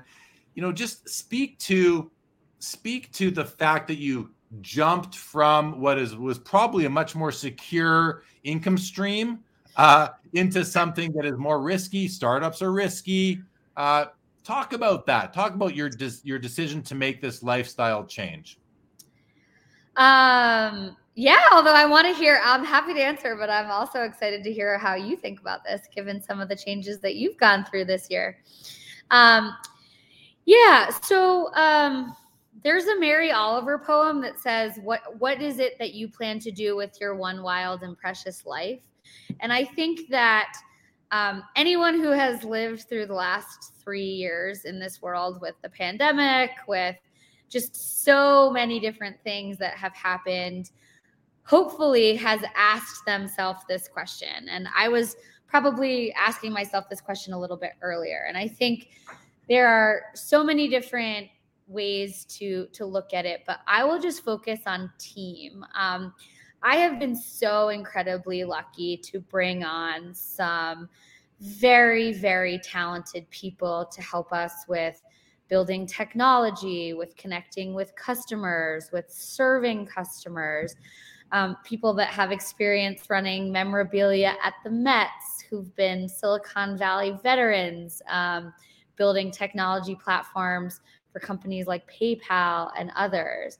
And I had two health issues in 2022 where I had to step away from the business for a couple of weeks. And it was incredible to watch my team just continue to push things forward, to grow the business, to build our product. As the product owner, as the business owner, it's never fast enough. I always want more. But they have an incredible love of the hobby, like joy in building something new and exciting, curiosity about how do we actually make this work for our customers. And I think that makes it so, makes it incredibly worthwhile when I'm hopping on a plane to the other side of the country yet again, or I'm on a red eye home, or I'm trying to figure out, can I spend the money on doing this or going to that show?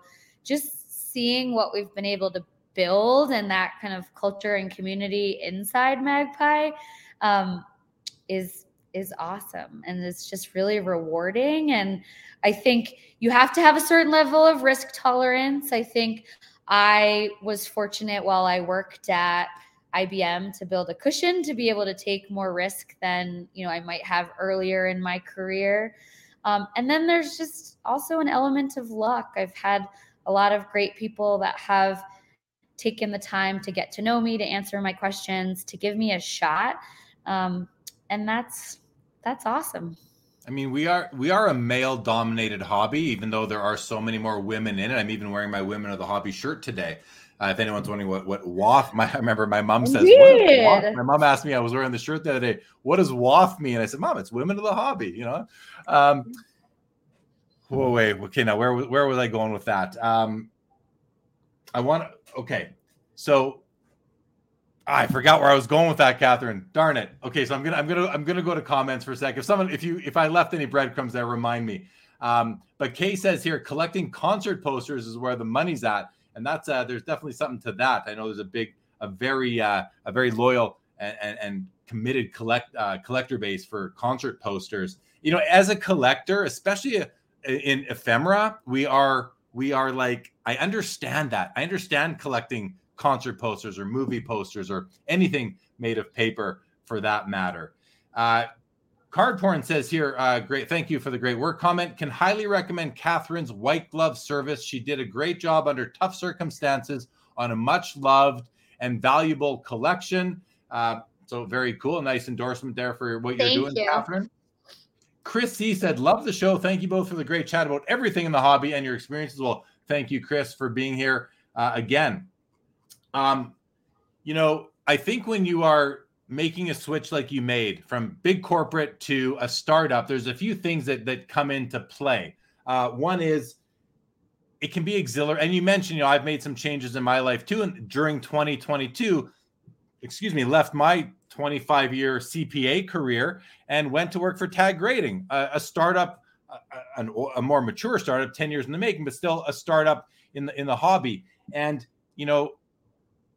it comes down to like, it's exhilarating. It's exhilarating to work in a company where you actually believe in what it is. You're not just pushing numbers or selling something you don't care about. You're actually, it's exhilarating. And I feel like you have that level of exhilaration in your day-to-day life right now. You mentioned your team. If you're going to leave a real secure job to go into a startup or to start something as an entrepreneur, you need to build a team that you're going to want to spend time with, because you all know what it's like going to work for an employer where you're one of, dozens, hundreds, or thousands of employees. You're not going to get along with anybody. So when you are the entrepreneur, you can build the team that you really like, and then implement a culture that you believe is going to work for that company. And I know that that's something that you speak about, you've built the team you like, you've got the culture. And then finally, to me, if you're like with my particular move, joining Tag Grading, it comes down to the integrity of the leadership in the company itself. And if you can build a team of people that have integrity, as I'm sure you're doing, again, you're going to just enjoy your role to the point where, does it even feel like work, or does it feel like you're chasing a dream? I think there, and with passion and exhilaration. I mean, I'm doing a lot of talking here, but jump in and let me know, does that all resonate with you? Is there anything you'd add or take away? I mean, 100%. I think Look, there are some days when it really feels like work and it's really hard and it's painful and you don't have control over things. And there's no IT guy in the way that there was when you were a big corporate. And suddenly I'm the IT guy who has to figure out why the website isn't loading, or why didn't this payment go through, or how do I, get so-and-so at big corporate to come talk to me and believe that I'm actually someone that they need to partner with. But to your point about when you have passion for the industry that you're in, the product that you're building, the team that you're surrounded by, it helps smooth through all of those ups and downs. And the highs are really high and the lows are really low. But that's part of the game. And I think the word exhilaration that you used is perfect. Without the low, you don't know what the high is. I read a quote today, probably on Instagram, if you haven't had a bad apple, you don't know what a good apple tastes like. And it's the same thing, right? Having the lows make the highs so much better, so much more rewarding. Mark Santucci brings me back, says I was talking more about more women in the hobby. Thanks for that, Mark. I still forget where I was going with that, so I'll keep on going. But Lapper, welcome to the show, Aaron. Good to see you. Check out Lapper's YouTube channel. Junk Wax Jordan says, great show, much insights and respect. Thank you, Junk Wax. Revert says, believing in something makes life easy. Purpose, baby. What is love? Baby, don't hurt me. Great addition to the chat tonight. Revered, if I'm saying that right. Lows make highs so good. Yeah, exactly. All right, Kathryn, I feel like we're good. We're an hour 51 into this episode. It literally feels like we've been here for 10 minutes, maybe 20. You said to me the other day, you said, I'm really looking forward to this. It's going to be a good time. I feel like we delivered. What about you? Oh my gosh, absolutely. What a great way to spend a Saturday night. So thank you. Yeah, you bet. All right, so we're gonna start the wrap up, everybody. I'm gonna read a couple more comments from you guys, and then we are gonna wrap up. I'm gonna put on the ticker right now upcoming shows on the channel. We've got about 4 or 5 more before. I think the last one is going to be December 20th, and then I'm going to be off the airways for a couple of weeks.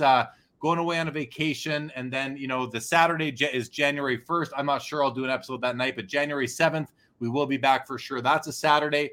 But in the meantime, Nick Martelli says, I think more stories of people like Kathryn or others that have started companies that are part of the hobby really make it a full circle moment for the people of the hobby. It's a nice comment. Thank you, Nick Martelli. Junk Wax Jordan says, believing just got me past 15,087 to 2,000, Jordan. Yes, there are multiples. Yeah, no doubt about it. All right, Kathryn, listen, this has been awesome. Thank you so much for sharing your experience, your knowledge, your enthusiasm for the hobby, for this space. You're a great addition to that. I've known that for a full year now. And I just want to thank you for coming on the show and sharing everything that you did. So I hope you enjoyed it.